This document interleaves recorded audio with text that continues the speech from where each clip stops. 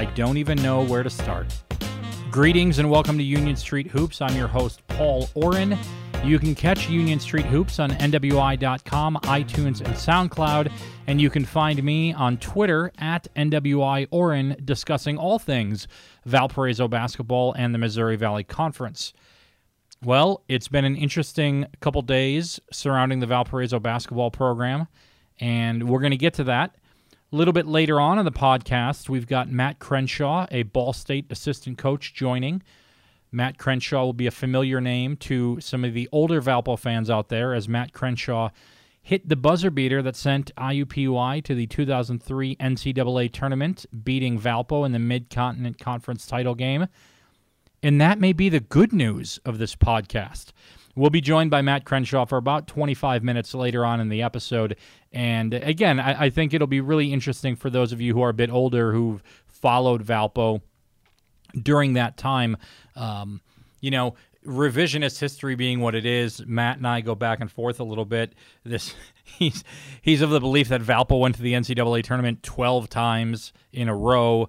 I actually said they'd went like 7 times in a row, and I'd forgotten 2 years prior that Southern Utah had beaten Valpo in the Mid-Con title game.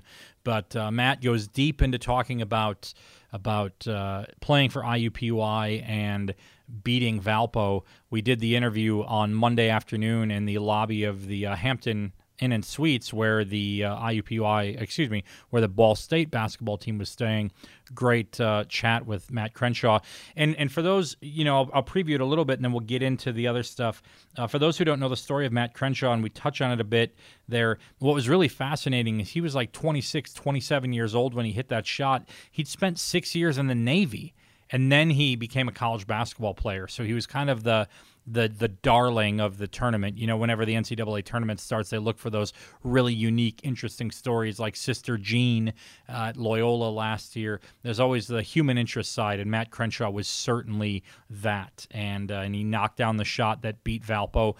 We touch on it a little bit, but then the next year, his senior year, Valpo came back and won to go back to the NCAA tournament, and it was actually Valpo was up 2 late, and IUPUI had the ball, or maybe Valpo was up 3. It was a one-possession game late, and Crenshaw turned the ball over, and so Valpo got a little bit of sweet revenge there. So we'll touch on that later on. It's a fascinating interview. It's a great time talking to Matt Crenshaw, and but I interviewed him about 3 or 4 hours before the Valpo Ball State game on Monday, and then Valpo went out and played that game, turned around, flew to College Station, played Texas A&M, fell behind early in that game, ultimately lost. 2 kind of pretty crushing defeats for Valpo, and now, the Barbarians are at the gate, right? And so we'll get to that. Let's go into this here. So Ball State, Texas A&M. Okay. I didn't think Valpo was going to win either one of these games, to be honest. So, while a lot of the Valpo fans are kind of on the edge right now, or maybe have already jumped over the edge, I didn't think Valpo was going to win either one of these games. Ball State's a really good basketball team, right? They're going to win a lot of games in the MAC. They've won a lot of games against the Valley already this year. I thought playing at home was going to help Valpo. I thought that having a boost in season in tickets with this half-price business they were doing, and there were a lot of people there. Recorded attendance by the university was 3,636 people at the game. I don't know. Whatever attendance numbers are, it's still the best crowd Valpo's had in quite a while. So, good crowd. Should have been a lot of energy in the building. Now, the students weren't there. I think they brought in the Couts High School cheerleaders and maybe the band. That was nice. I like that they're doing that they're reaching out and bringing some other people in. There were some people sitting in the student section. I don't know who they weren't students. Students are gone. But, it was an interesting game. Maybe more than I've ever seen a Valpo team get abused on defense against a similar team, because Ball State's kind of should be at the same level as Valpo, right? They're in the MAC. Valpo's now in the Valley. Now we can argue whether or not Valpo has a Valley team, and that's a conversation for maybe a little bit later on in the episode. But Valpo should compete with Ball State night in and night out. Now, Ball State's a good team, and I thought that this was going to be, Ball State's going to thrive on playing in this environment. They're a battle-tested group coming into the game, and not that Valpo wasn't. Valpo went on the road, won at UNLV in a great game. They shot the lights out at George Washington. They'd won some games that, they haven't really delivered a complete performance at home against a Division I opponent yet. I thought this was going to be a good game. I thought Ball State would come out ahead, but the manner in which Ball State won the game was alarming to me. There were a couple points that I want to make here. The ability for Ball State to drive through the lane and get to the rim with ease was fascinating to me. Absolutely fascinating to me. Valpo just did not have strong defensive integrity in the game. Maybe that's a term. I don't know. I just put two words together. Valpo just did not play well at the rim. Ball State scored 48 of their points in the paint. In the first half, they were, at one point they'd scored 26 of 29 in the paint in the first half. And Valpo was in the game. It was tied 25-25. And then Ball State just goes on a run just late in the first half. Last 4 minutes of the first half, they just go on this run. It's tied, 25-25 after Marcus Golder knocked down a three-pointer with 3.5 minutes left. And then El-Amin makes a layup. Teague makes a layup. Teague got fouled and did the and one. KJ Walton with a fast break layup. El-Amin with a three-pointer. And now they're up 10 going into the second half. Walton jump shot in the paint. And then you've got Teague with 2 free throws. Walton with a jump shot in the paint. Teague with another free throw. Gunn with a three-pointer. And it's 45-28. A game that was 25-25 is all of a sudden a 17-point, it was a brutal, brutal stretch for, it was a 20-3 run for Ball State. And Valpo clawed back. I think at one point I tweeted out, "Here comes Valpo." They got, I think they got it down to single digits at one point, and it just couldn't get any closer. And it was, it was tough. They got it to. They got it to 9, I think, or 10. It's whatever. It was. They just. It wasn't good. And the alarming thing that I saw was body language. One of the players that stood out to me as a boost was Daniel Sacchi. Played 15 minutes, had 4 points, 3 assists, and a rebound. But he also had 5 turnovers. And this is the issue with Daniel Sacchi right now. He's a freshman who's very fast, right? Sometimes people think, is he too fast for his own good? Reminds me of Eric Buggs when Eric Buggs was a freshman, right? A very, very fast guard who could see that he could get the spots quicker than other people, but were his teammates getting the spots? What was he going to do once he got to that spot? Now, as Eric Buggs went on, he cleaned that up. The speed was still there, and he then became a better decision maker as time goes on. That's what happens, you're right? Daniel Sacchi, I think, is going to be an excellent, excellent point guard for this Valpo basketball team in the future. I really do. And while he had 5 turnovers, and while he is not the kind of player that Dion Lavender is right now in terms of decision making, the speed of which Sacchi has is great. Now, does that mean that you bench Lavender and you start Sacchi, or you bench Bakari Evelyn and you start Sacchi? There's still a lot of basketball to be played this year, and I don't know that anyone's throwing in the towel on this season. It's interesting, as I'm watching Valpo, I'm thinking about my Green Bay Packers right now. Kudos to all of you Bears fans out there. Good win, yada, yada, yada, fine. The Packers are out of it. So do they play Aaron Rodgers this weekend, or do they play DeShone Kizer? Well, Aaron Rodgers is better than DeShone Kizer. And if you're in the business of trying to win football games, you play Aaron Rodgers. If you're in the business of trying to see what you have for young talent, maybe you play the young talent and you see. I don't think anyone's saying DeShone Kizer is going to take over for Aaron Rodgers anytime soon. So it's an interesting thing. It's the corollary is not quite there. But I thought Sacchi, where he really shined against Ball State, and he might have been one of the few who was really into it body language wise. I'll give it to Kaiser as well. Kaiser kind of always is, is a beneficial guy. And there's actually a great moment. I mentioned this. I broadcasted the game, filled it in on WVUR.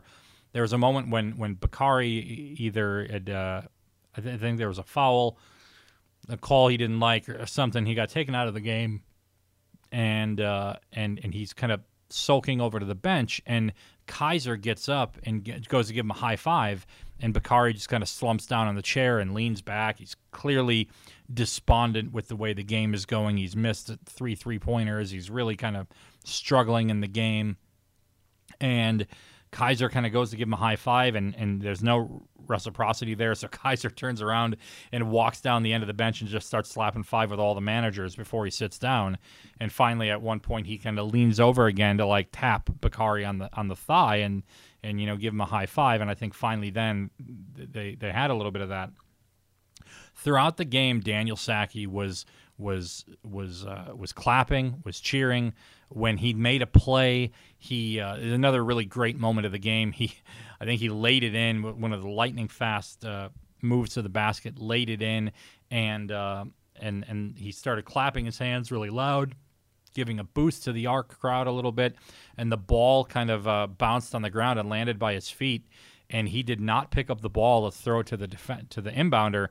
He just let it sit there. Well, Persons didn't pick up the ball either, and I don't know if it was Mallers or Gunn, whoever was inbounding it, but like everyone just kind of let the ball sit there for a second. Finally, the ref comes over, picks it up, and hands it to the inbounder. I thought that was kind of a little bit of a big time from Sacchi there. I liked that moment. Everything else in the game was awful. Valpo shoots 3 of 16 from the 3-point line. They get out-rebounded 35-27. They give up 48 points in the paint. They commit 17 turnovers. They only had 9 assists. It was one of the most discombobulated games that I'd seen. Marcus Golder played well, knocked down a pair of 3-pointers, 14 points, 4 rebounds, and 29 minutes off the bench. Derek Smits was really non-existent in the game, played 9 minutes, 4 fouls, 3 turnovers, only had 1 basket, only made 1 shot at 2 shot attempts. We saw a bit more of Soroya, 25 minutes, fouled out, 6 rebounds, 3 points, 1 of 5 from the floor. Just no real offense from the 5 spot for Valpo. They put Malik McMillan in there for 4 minutes. He played a little bit of George Washington, didn't do really anything in those 4 minutes, had a rebound and a foul. Kaiser came in at the end, played, finished out the game at the 5 spot. Ball State did whatever they wanted to do in getting to the basket, and it was over and over and over again. And so watching that game in person, I come away with this idea of what was the biggest problem. Was it Ryan Fazekas going 1 of 9 from the 3-point line? Bakari Evelyn going over 3, Javon Freeman missing both of his? I mean, right there, those are maybe the big 3. You throw in Golder because, some nights Golder's right there, the best offensive weapon they have on some nights. Other nights he's not. But the big 3, I guess, in the starting lineup go 1 of 14 from the 3-point line. And so I asked Fazekas after the game. I just said, look, and I kind of asked Matt Loddick this after the Texas A&M game too. I mean, it's a recurring theme. If just a couple shots go in, does that kind of cure everything? And Fazekas kind of said, look, yeah, I mean, we shot bad, but our defense creates our offense. And it's a good line. Put it on a T-shirt, right? Defense creates offense. Valpo's defense was atrocious against Ball State. In turn, their offense was not very good. Shot 40% from the floor, 18.8% from the 3-point line. They did shoot 78% from the free throw line, and they got to the free throw line a lot in the second half, and that's what allowed them to maybe inch back in a little bit. But it just was not a good game. 13 points off turnovers for Valpo, 27 points off turnovers for Ball State. It just was a brutal, brutal game. So what I asked afterward, I said to Ryan Fazekas, I said, is it a good thing that you're going to Texas A&M in 48 hours because you can kind of essentially burn the tape of the Ball State game and hope that you have a good showing at Texas A&M. You've played well on the road. UNLV, George Washington, fought hard at West Virginia for a stretch, fought hard in Myrtle Beach, neutral court games. But maybe this is just one of those unique teams that fares better on the road than they do at home. And they go into Texas A&M. And first possession of the game, Bakari Evelyn knocks down a three-pointer. I was sitting at home watching the game, and I just kind of laughed. I was like, of course he does. Nobody could hit anything against Ball State. Valpo's going to go off in this game, right? Bakari knocks down an early three-pointer. But then there's a part of me that's like, wait a minute. If you knock down the first three, typically, there's an adage in sports like you just need to see the first one go in, and then you're dialed in. But sometimes, and I can tell you this from when I played, and I didn't play much, but if I'd hit the first shot, I'd keep on shooting, right? I'd keep going, and I do that. I like to play poker sometimes. You win that first hand, you think you're going to win every hand. It just doesn't work that way, right? And so there's a part of me that was like, well, wait a minute. If he hits that first shot, he's going to keep taking shots. Are they all going to go in? Bakari went 2 of 9 from the three-point line. Every shot that he took was a three-pointer. And Valpo was taking deep shots. Bakari was taking deep shots. Javon Freeman went 0 of 3 from the three-point line, was taking deep shots. Marcus Golder went 0 of 3 of the three-point line, taking deep shots. Fazekas, 0 of 3 from the three-point line, deep shots. 3 of 22 from the three-point line. One of those makes was from Malik McMillan, who got a couple minutes at the end of the first half, comes in, knocks down a three-pointer, gets a shot at the basket toward the end, 5 straight points for Valpo, and then doesn't see the court until late in the second half. But Valpo did make a run a little bit in the second half. I can't really criticize the substitution patterns or anything in the second half. Valpo made a run. They locked down on defense for a little bit there. They got the ball. They got it down to 11. I mean, they were down 15 7 minutes into the game. I mean, it was 20-5. I mean, it's one thing when you're losing 60-45, like that's a bad 15-point deficit, but 20-5, yeesh, that's hard. That's rough. Valpo just, Bakari knocks down that shot, and then 20 of the next 22 points comes from Texas A&M. And, same old story. Out-rebounded 38-30. 25 points off turnovers for Texas A&M. Now, Valpo did share the ball a little bit better. They had 12 assists on 18 makes, but they had 16 turnovers. Texas A&M had 16 turnovers. Texas A&M didn't play great in the game, but they got 30 points in the paint, 22 for Valpo, 10 fast break points, 9 for Valpo. So a lot of that stuff was equaled out, but Texas A&M knocked down three-pointers, 9 of 26. They took a lot, but they're 35% from the three-point line. They got to the line 18 times. Valpo got there 14 times. There were some not great calls in the beginning of the game. For a long stretch there, Valpo had 4 guys with 4 fouls. I think it ended that way. Yes, you got Freeman, Bakari Evelyn, Fazekas, and Jay Soroya all had 4 fouls. Derek Smits played 26 minutes, 4 of 7 from the floor, 8 points, 6 rebounds, a little bit more offense there. Jay Soroya played 10 minutes, 1 of 2 from the floor, 3 rebounds, 3 steals for Jay Soroya. Thought he did well getting his hand on the ball in interior. But again, just a brutal start to the game. Dion Lavender, 1 of 7 from the floor, did have 4 rebounds and 4 assists and a steal, but just kind of a struggle there. 6 turnovers for Bakari Evelyn, played 31 minutes, played more than anybody else on the floor. 2 tough games for Valpo. Now they come home. They've got a week and a half off. They got 9 days off, and then they're going to play Purdue Northwest. Which, look, I'm not counting any chickens at this point, but that's a game Valpo should win. Purdue Northwest is 3-8 at a different level. Valpo is going to win that game, but it's not. What's it going to mean? So what's the point of that game now? What do you want as Valpo fans? What do you want to say? I mean, first of all, are you even going to go to the game, right? You're like the fervor of Valpo fans that I've seen on social media over the last 24 hours, and really over the last 18 hours or so, has been it's palpable, right? Valpo fans are pissed, and they should be, right? I mean, but it's interesting. I was having a discussion the other day with my girlfriend. We're listening. We're in Milwaukee, and we watched the Packers-Bears game, and I'm listening to sports talk radio on the ride home afterwards. I watched the game with my mother. We had a little Christmas thing there, and look, I'm a diehard Packer fan. And I've said this, the way that I'm guessing, if you're listening to this podcast, the way that you feel about Valpo, I feel about the Green Bay Packers. That's my team. And you feel that way about the Bears or whatever. But, like, you know, the passion that fans who come up to me and all that have for Valpo, I feel for the Packers.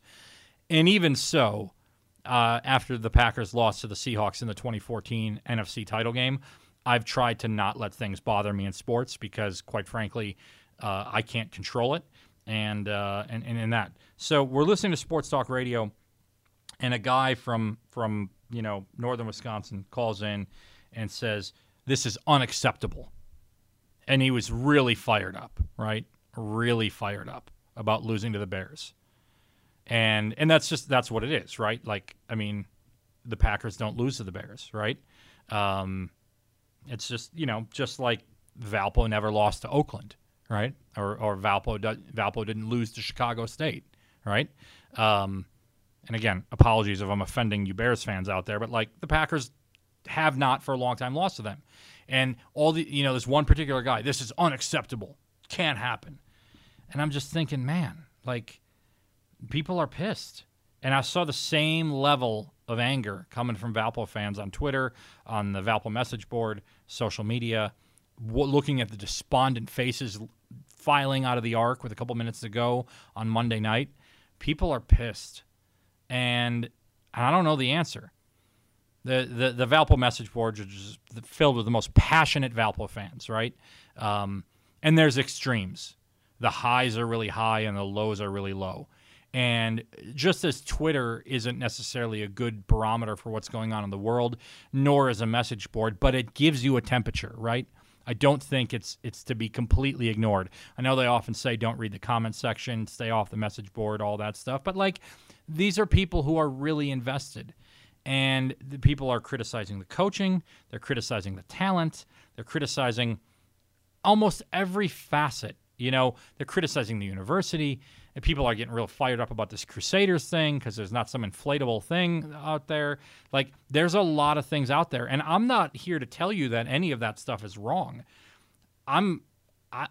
It's hard for me to sit here in this chair and tell you what the fix is. I stopped playing basketball in 8th grade, right? Like, I mean, stopped playing competitive, organized, refereed, officiated basketball in 8th grade. I don't have the talent to go out there I'm going 0 of 11 in that game from the three-point line. And that's not even true. I'm not even getting into the game, let alone getting a chance to take 1, 2, or 11 shots, right? Flip it to coaching. It's really hard for me to sit here and criticize coaches, right? Because they're going to do better than I can do any day of the week. And this is the strange disconnect of being a fan or being a journalist or anything like that. Like, if I could be a Division I basketball coach and I had the answers, last I checked, it pays a lot better than being a podcaster, right? It does. So, and I'm also at the same time, I'm not saying that you as the fans who are listening don't have a right to be upset about whatever it is, whether it be the hustle, whether it be the play calling, whether it be too much dribbling that doesn't lead to any open looks, whether it be whatever it may be, right?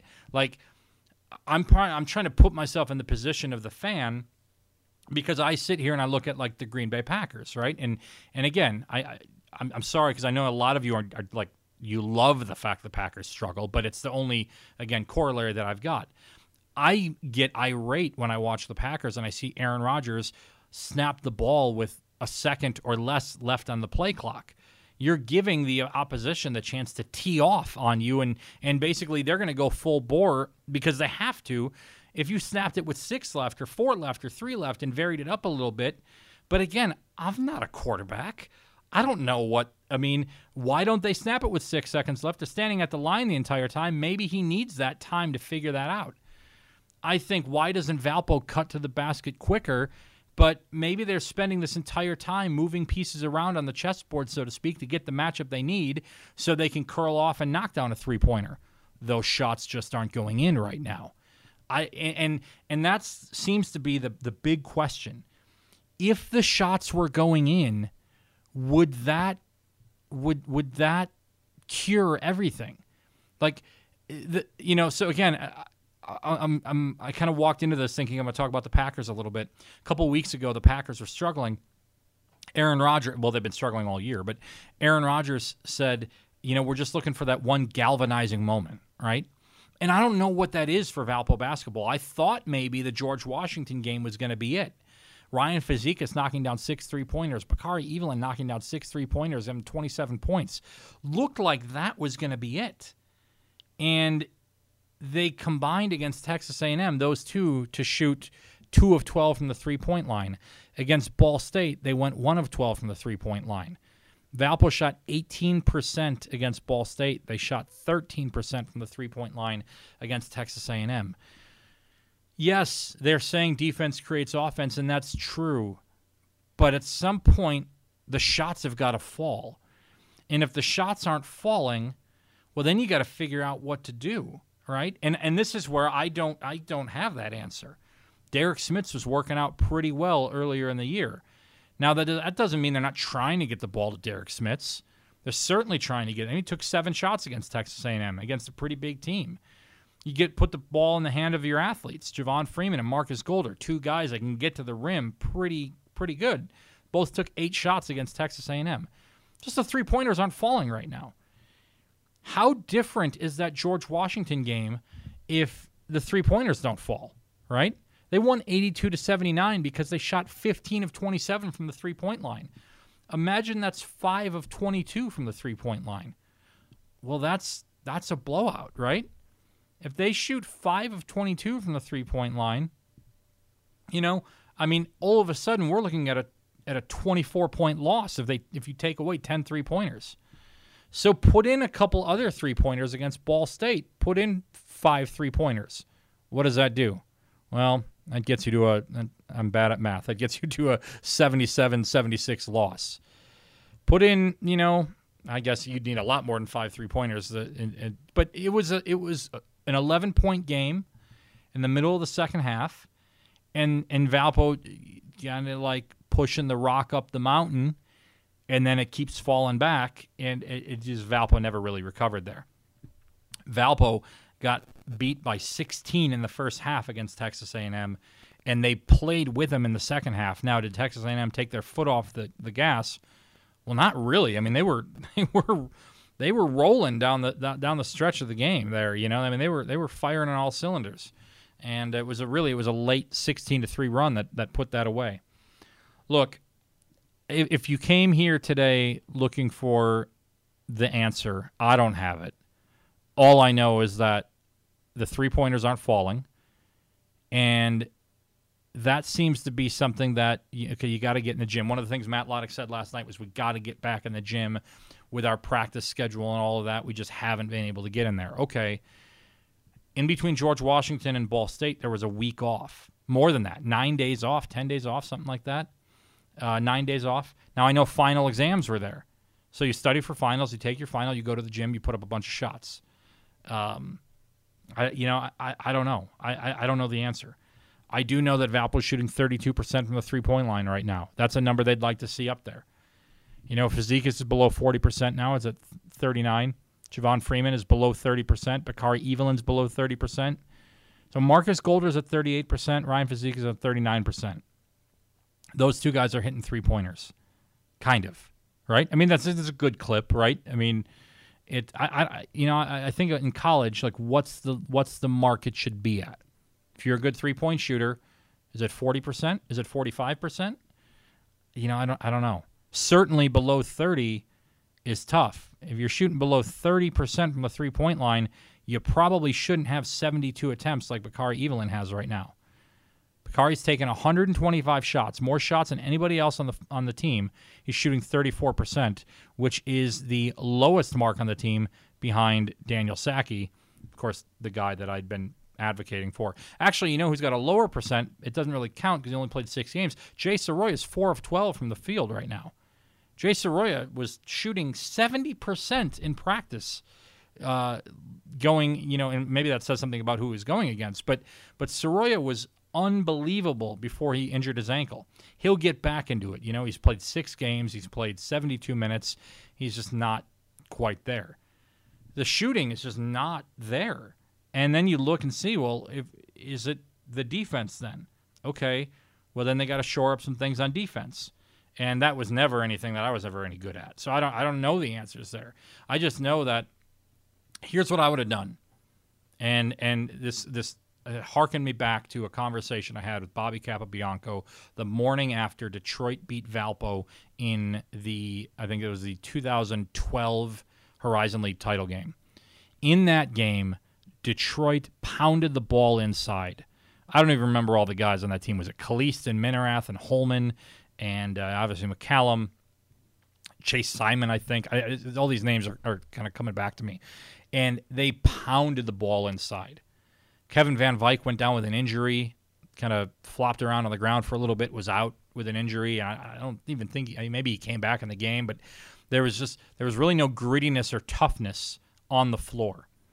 And I remember coming into the Arc the next day, and I saw Capobianco getting shots up. And I said to him, "What did you think about last night's game?" And he said, "I ought to put somebody on the floor. Someone drives to the basket, I ought to put them on the floor." And we saw this later on. I think didn't Bobby have a big foul at Detroit like the next year? He put somebody on the ground, I think. I know Richie Edwards did that at one point. Bobby did it. He might have got ejected from the game. And it was Doug Anderson was going to go up for a windmill dunk, and I think Capobianco came down and flattened him. I think he got ejected. That was the game where I think ultimately Valpo came back in a huge rally and won that game. One of my favorite Valpo games ever. I thought to myself, Ball State driving down the center of the lane nonstop.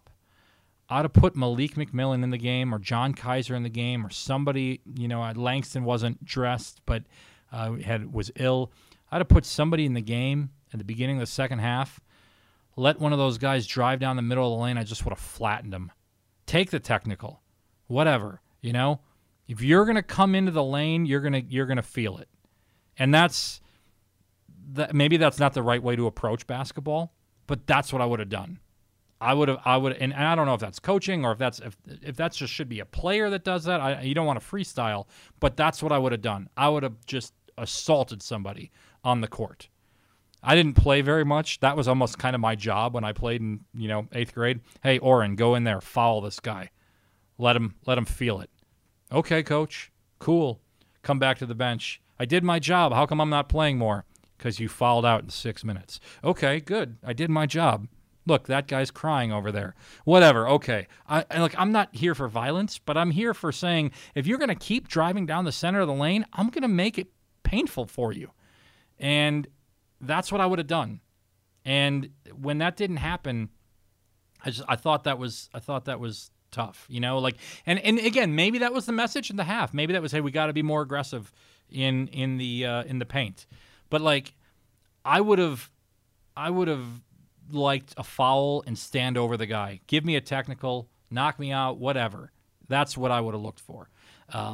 Maybe I'm old school or whatever. My father, we talk all the time, and he's a big baseball guy. And when a guy pimps a home run, he doesn't understand why they don't throw at the next guy. I'm like, Dad, you can kill somebody with a baseball. He's like, don't show off a home run. I don't care. And I guess the advantage of being 63 years old, right? He gets to say those things.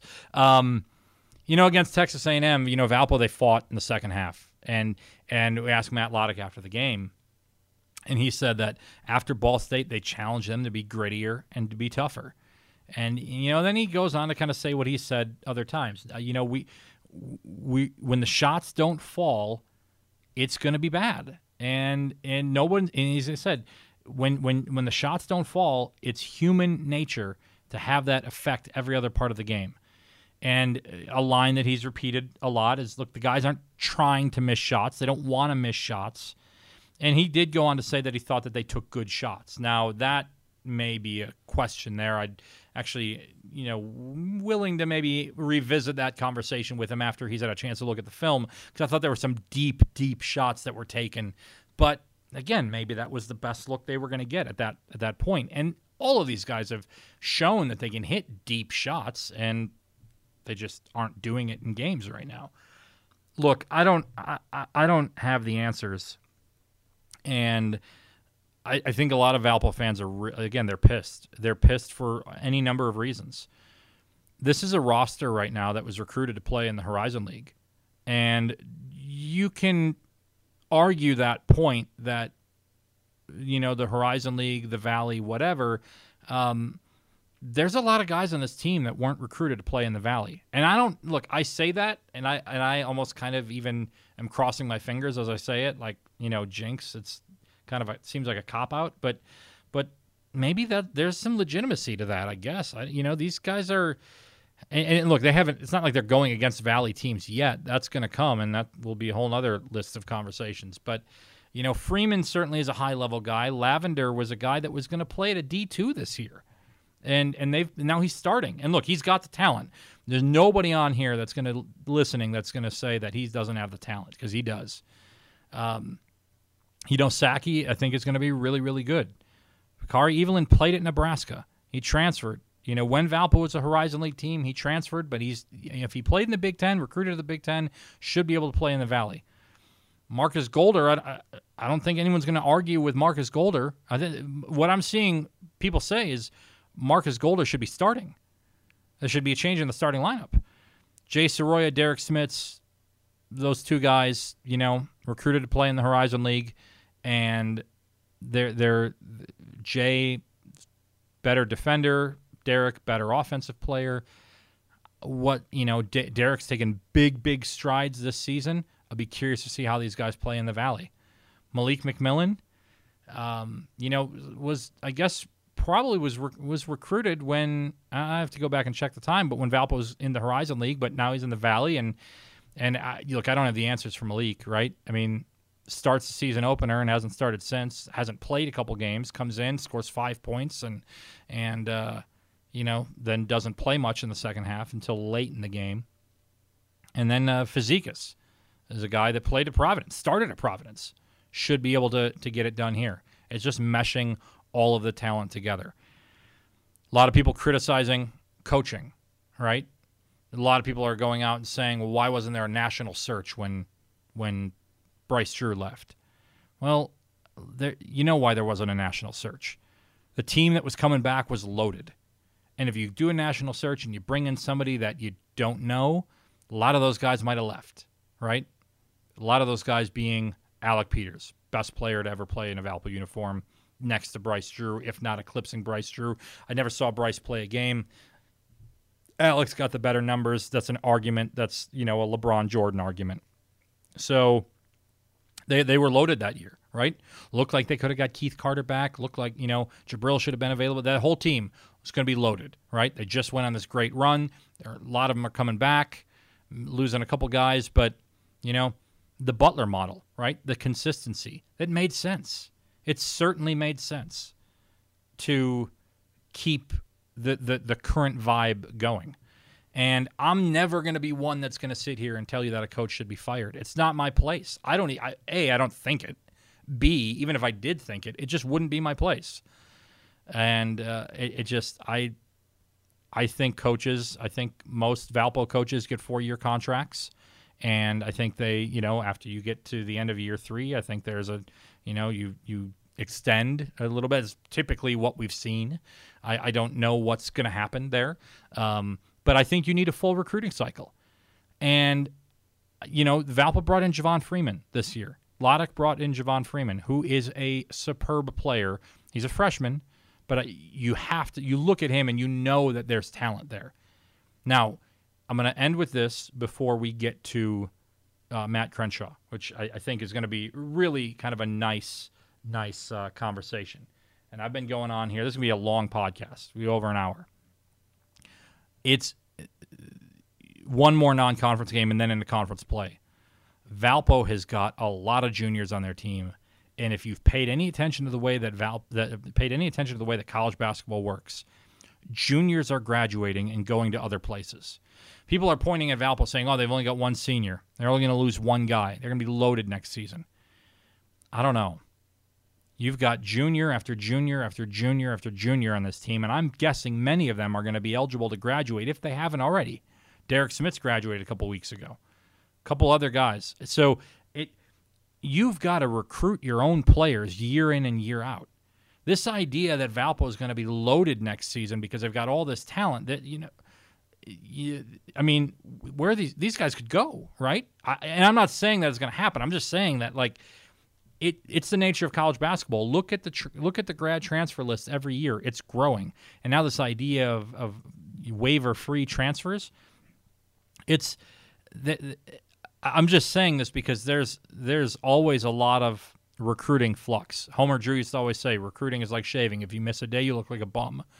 Valpo's got their own players they got to recruit. They got to go out there and they got to recruit other people. And they're hitting the road hard, right? There are guys out there that they're looking at, and they've been in on a handful of guys who just have chosen other places. And that, they were in on Brandon Newman. It'll be the one name that I'll mention, the Valpo High kid, that it was down between Purdue and Valpo. Brandon Newman practically lived at the Arc, but he's going to go play in the Big Ten. And I think if you're Valpo, wish him well. Great, But it's just the coaches are doing their job recruiting, right? They're finding guys like Freeman, like Sackey, like Dion Lavender. They're putting the players out there. Now the question from the fans, it seems to be, is you're getting all these guys. What are you doing with them? A lot of coaches get that. John Calipari gets that all the time. Scott Drew got that a lot. Right? Scott Drew changed the way that Baylor recruited and just put them on the map. And a lot of people say, oh, he can't coach. Bad X's and O's coach. Got to the Elite Eight a couple times. A lot of bad days for the Scott Drew can't coach crowd. Anyways, I've rambled. I've probably not made you feel any better about this whole thing. It's gonna be interesting to watch conference play. I got Matt Crenshaw for you. I'm going to play this interview. At the end of it, when I say farewell to him, I'm not going to come back and say anything because it's been too long of a podcast already. Enjoy your family. Enjoy the Christmas presents. God bless you all. Come back on the 29th. Come to the Arc. Should there be starting lineup changes? Should they take Bakari out, put Golder in? I don't know the answer. I'm curious to see what happens. But even then, what are you going to learn in that game? And are you going to have a second straight year where you go into conference and you're hitting the reset button like they did last year when they lost Joe Burton? I don't know the answer. After that Purdue Northwest game, before conference play starts, we'll review the over-unders. I'll give out some midterm grades, mid-season grades. We'll kind of have that fun episode where we take a look at all of that stuff. And you know what? Merry Christmas, everybody. Here's Matt Crenshaw from Ball State assistant coach, IUPUI legend. I think you'll enjoy this. Thank you all for listening. Hit me up on Twitter. Let me know what you guys think. Have a great holiday season, everybody. Happy to be joined right now by Ball State assistant coach Matt Crenshaw. And, Coach, you're going to play Valpo later on tonight, but you've got a lot of experience with Valpo dating back to your college career. You played at IUPUI. You've hit one of the most famous shots in IUPUI history, if not the most famous, ending Valpo's run of going to the NCAA tournament like every year for like 7 years. First of all, Ball State, how excited is it? You've been at IUPUI, you're a coach a long time. How excited are you to be at Ball State? We'll get into the old stuff in a little bit. Oh, really excited, man. The opportunity presented itself, and it was something that, I kind of had to jump on for myself for my career, being able to see something different, be at a different place, learn some different things, learn a different way, see a different program. Even though, IUPUI is kind of home for me, but it's time for me kind of to step out on the branch per se. You played there. You went overseas. You played for a bit, I think, and then you went at IUPUI as a coach for 11 years. Was that right? 11, and I was really around the program really since I left in 05, really 04. I went overseas and played, and went back, for another season. But then after that, I was kind of around. I kind of volunteered a little bit for a year, and then opportunity presented itself. as the director of basketball operations, and then just kind of worked my way up from there. We'll get to the 2003 game in a little bit because that's a fun one. But I mean, you were never supposed to be a college basketball player, right? I mean, you went to the Navy, right? Correct. I was in the Navy, kind of out of high school. I left Texas. My stepdad retired from the Army. Okay. And so I left Fort Hood, Texas. I was down at Ellison High School down there. I left at the end of my junior year and went back home to Virginia. And that year, football really was my passion. Okay. I was a big football guy, and the coach kind of asked me to come out. I was kind of out there messing around playing basketball, and then, football practice or something was getting ready to start. And he said, hey, I want you coming out? I want you to come out. And kind of went out and, had a pretty good season and, got the love back. And I thought, not really understanding the recruiting process, but thinking like, man, I should be getting recruited by this school. Where's Virginia Tech? Where's Virginia? Where's Maryland? The high majors, I guess, per se, Power 5 schools. And then it was kind of recommended for me to go to prep school. And I thought I was going to attend Fork Union. And then it just kind of, something just fell through last minute. Mm-hmm. And so I went into the military. Just didn't want to stay at home and just didn't want to kind of get a random job. My mom was in the Army for a little bit as well. Stepdad retired out of the Army. So didn't want to do the Army, didn't want to do the Marines. I actually was going to go into the Air Force. The recruiter sold me. I was all in. And I went back to Texas for a little bit. And then when I went to the Air Force recruiter down in Texas, it was just a little different vibe. I didn't connect with him well, connected a little more with the Navy recruiter, and that's how I chose it. Man, and then so you go through 4 years in the Navy, and then almost 6. Almost 6. That's 6 years. Because you were like 28, right, when you hit that shot, something like that. 26, 27. Okay, well, yeah. The media love that. Oldest guy in Division I, I think, and all of that. What led you to IUPUI? It's kind of a unique story. At the time, some friend of mine lived out there. Someone I was dating, and I was actually looking at some other schools. I honestly thought I was going to go to George Mason, and I ended up getting out of the Navy a few months early than what I was supposed to. And from that standpoint, it was IUPUI, Tennessee Martin, little interest from George Mason, some other schools, but those other schools had, kind of scholarships available at the time. And I kind of connected with the assistant from IUPUI. He came and saw me in D.C. It was a few of those schools came and saw me play. And he had been in the military and played for the All Marines. And so we kind of connected from that standpoint. And honestly, I ended up choosing IUPUI. And you go play for one of my favorite coaches of all time, and Ron Hunter. So Valpo at this time, Valpo's rolling through the Mid-Con, which is like the strangest conference, right? Oral Roberts, Southern Utah. Valpo. Kansas City. Yeah, Kansas City's there. You got a couple of schools in Michigan, and you got Oakland. But then you've got, Valpo and IUPUI are probably the two closest schools. So was there a bit of a rivalry? I mean, did you when you got to IUPUI, obviously Valpo's winning all of these things. Did you look at them and say, we got to figure out how to beat those guys? Well, that was kind of what Coach Hunter always talked about, when to be the best team, you have to align yourself and beat the best team, and you have to do what they're doing. And that's all he kind of always talked about is, we gotta beat Valpo. We have to, mirror them. We have to. I want the success that they've had. So it was always, you'd always hear it. So then when you play them, you'd be tired of hearing about them all those times in practice or just off season or just in general, just talking with them. You'd be tired of hearing about it, so you wanted to go kick their butts. But it was definitely them. And then, for a while, I say it was Valpo, IUPUI, Oakland, and Oral Roberts. Yeah, those are the four that really... were at the top and, would jockey back and forth and were at the top during those times. I can remember my senior year of college. I think we've settled on, we talked a little bit beforehand, I think was maybe your sophomore year. Valpo comes to your place, and you've got them beat. You've got the game won, and Lubos Barton, Valpo's kind of star at the time, hits a game winner at the buzzer. You remember that game at all? Oh, now that you brought it up, thanks. Well, look, we're going to bring up another one that I think you'll appreciate. Yeah, no, I definitely remember that game. Actually, I was just talking about that with one of our guys here the other day. Literally, because I never forget. It was kind of the timeout, and it was just like, hey, they're gonna run the play. They're gonna run into Lubos.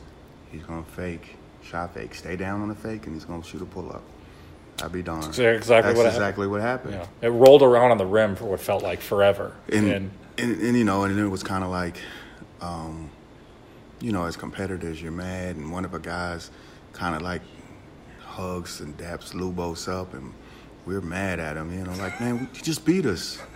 Y'all can be friends later, you know, but I remember that. I remember that shot, so.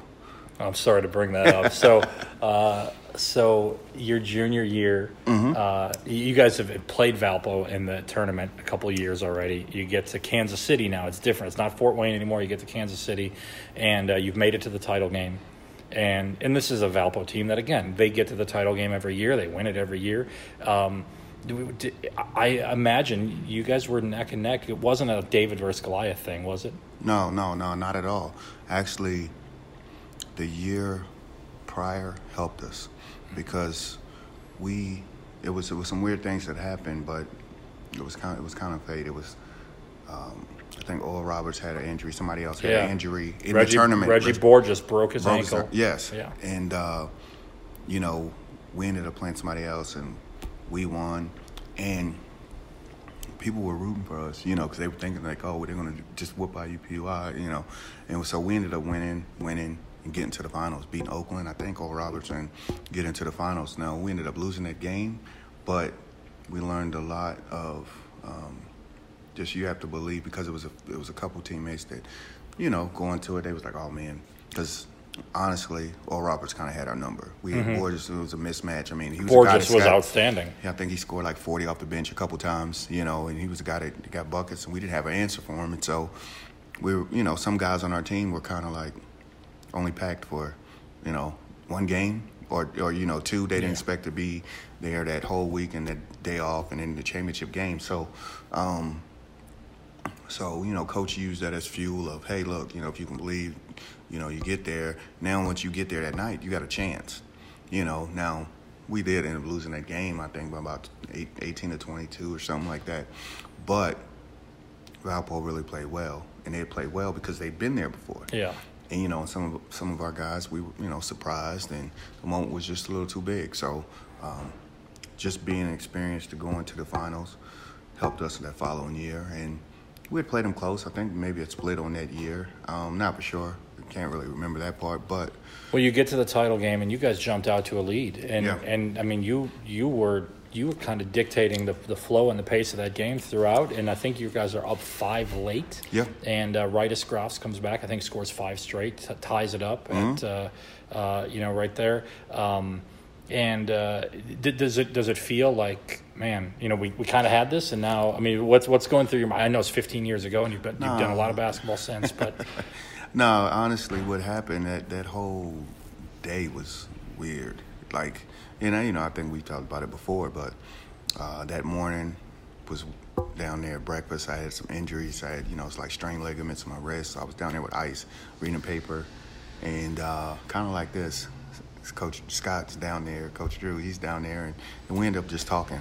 And, you know, we talking just about, you know, just life a little bit, and then basketball a little bit. And he just kind of goes into, you know, that's the difference, you know, being an older guy with experience, like down here getting yourself ready, you know, we got to kind of fight guys to go get treatment or something to that effect. And then we just talked for a little bit else, and then wished each other good luck. Never really run into the opposing coach, you know. Yeah. So that was weird. And then somehow we were talking about it as a team. And I think Odell was like, you know, at some point, hey, man, it's going to come down to the end. Just give me the ball. I know you always had the ball in your hands, but give me the ball. I'm going to win the game. And I was like, bro, if it comes down to the end of the game, I'm not passing. I mean, I'm going to make the right play, but I'm probably not going to pass it. That's literally what I said. And, you know, that day I just kind of meditated, you know, relaxed a little bit, and, you know, said some prayers. And then we kind of get to the game. So get to the game, like you said, we're up 5. You know, it's trade basket time. And we end up turning it over. Yeah. You know, we inbound the ball, rushed, which we didn't need to do, but we rushed, we get it, turn it over. Up 2 now. What's crazy is they take a 3, and they almost make it. Like, it's off by an inch. And so they get the offensive rebound, grabs, puts it back in. Now we're tied, so, you know, we have to call a timeout. Like 10 seconds left, I think. Yeah, something like that. And so, you know, coach is trying to be cool, you know, because prior to that, he had been telling us 3 stops, 3 stops, 3 stops. We get these 3 stops. We're going to the NCAA tournament, da-da-da-da-da-da. You know, dig in. You know, so we ended up getting some stops to build a lead, but then we gave it away. So, you know how it goes. You get to look at certain guys, and they're like, oh, my God. And the guy that, you know, kind of lost the ball, he was down a little bit. It's like, all right, man, whatever. So a lot of times in our timeouts, like, sometimes it'd be a little chaos. Sometimes, you know, guys could remember play. Sometimes guys couldn't. Yeah, I mean, and so, you know, Coach, Reggie Miller calls it winning time, I think, right? So, exactly. So Coach was kind of like, hey, we're going to do this. And then he was like, you know what? Matt, just come off and make the play. You'll make the right read. And that was literally the play. That was the play call, Matt, make the right play? It was, I mean, because, you know, I was going to come off. If they help, I had shooters, Mullins, Josh Mullins. I had Odell. I had Sanders. So I had guys that could score the ball around me and shot 40+% from 3 or close to 40, you know. So, you know, if it was always the case, if you help, I was going to kick or I was going to find an open guy. So that was kind of the deal. And just kind of come up the court and, you know, we knew we wanted to kind of get the last shot.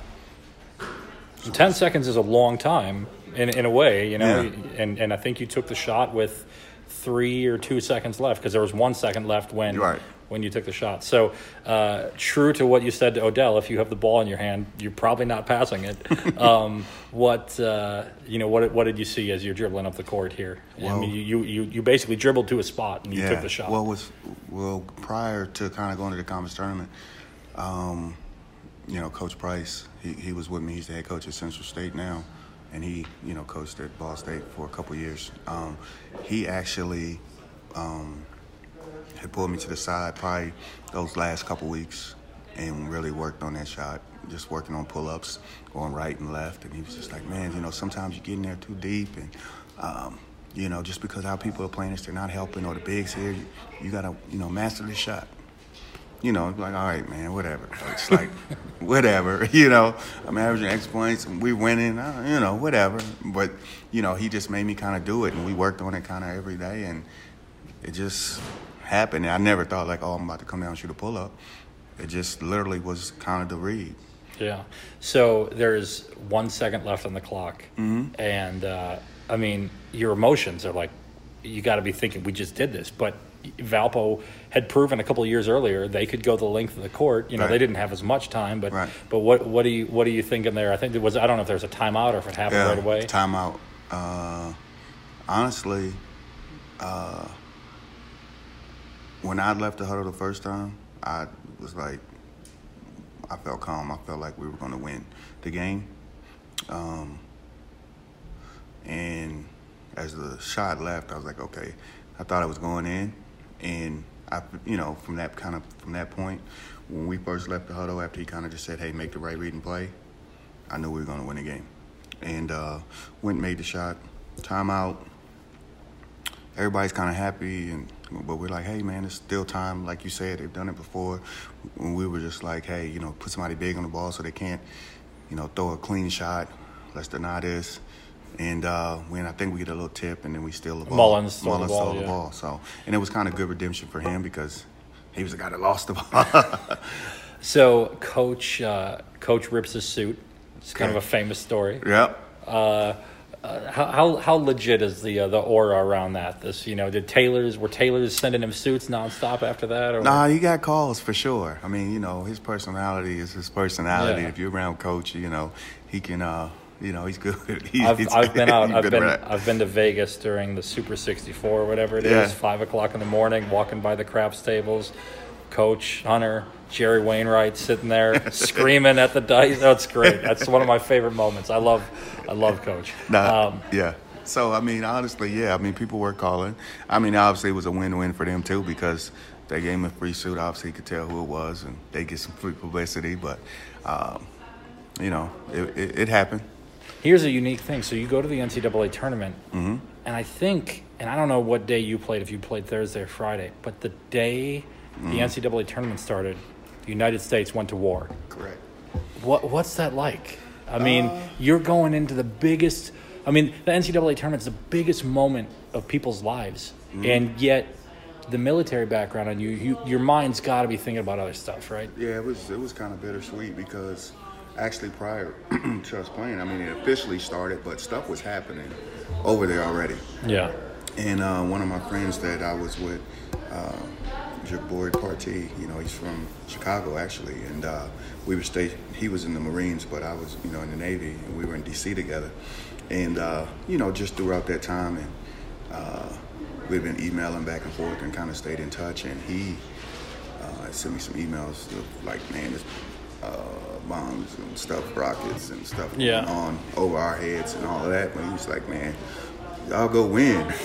And so, when you like you said, you just put it in the reality of, like, it's people really risking their lives, and it's different when you have somebody that you know or close with or families involved in those situations, because a lot of people don't think about the actual the war and how it really is until it hits home for you. But being in the military, having some friends that were actually there, and they were able to say, hey man, y'all go ahead and kick some butt, just we're good, we're gonna be all right over here. It was kind of, like you said, it was hard to focus on it, because you're kind of doing that, then the actual war kicks off, so then I'm checking, and you don't kind of hear back for a couple of days, because that was like right before we kind of played. There was some things happening that transpired prior to us officially announcing we were in the war, and so then we, you kind of go play, and I think that, during the anthem, you just think about other stuff, and I think it hit me a little bit during that time. Yeah. But then after that, when you're actually playing, you're playing. Yeah. So, before the game, you think about it, but when you're actually playing, you're playing. Anthem got to me a little bit. I think I do remember crying and a little bit, and I think prior to us playing, we had like it was kind of interview and something. It was, I never forget, it was me and kind of our Ed Holdaway, our SID, and another, Love Ed.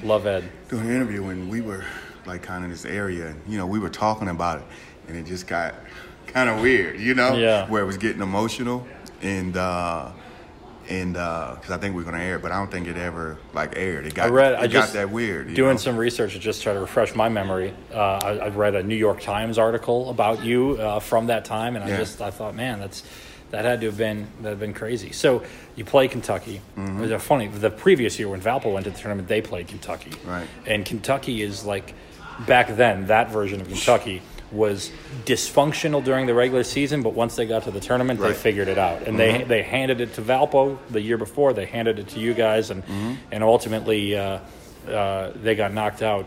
One of my favorite games of all time, because I'm from Milwaukee, they got knocked out by Marquette later on. D-Wade, triple-double. But when you look back on that experience of the NCAA tournament, I know that the outcome wasn't there, but, I mean, that's what players strive for, right, is just to get a chance to get to that. That's it. I mean, being, kind of non-Power 5 conference, you just want a chance. And it was, obviously, it's a little easier now than it was then, but, you want a chance to play the so-called big dogs and get in the dance. As a college basketball player, everybody dreams about playing in the big dance, to the whole process, getting your name called, selections on day going, and being part of it, with everybody. I would think as a college basketball player that when it happens, you don't forget it. Yeah. Got to go to 04 really quick. The final game against Valpo. They got a little bit of revenge on you there. When you think back to your IUPUI days and your college career, does that game resonate in your mind at all?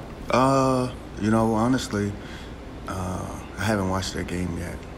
Okay. And usually you get a chance where you go back and watch some games, and I've never been able to bring myself to watch that game. I just never have. Because, every team's a new team. Yeah.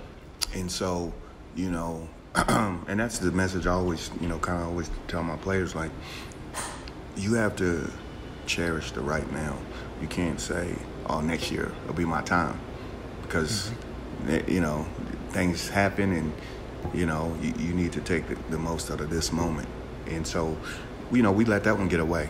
The year before, maybe they felt that way, because maybe they were supposed to win, but we had played close throughout the year, but we went into that game like we're the better team. We were confident we were going to win, and it was kind of the same path. We won big in our first game, won big in our second game, and that's what we did the year before, and it was kind of like the same thing. So that experience and all of that helped us. The aura wasn't bothering us, and we made a kind of fatal mistake. You're up, and instead of doing the little things that kind of got you up, and it was some plays that you remember, but it was, had a guy wide open.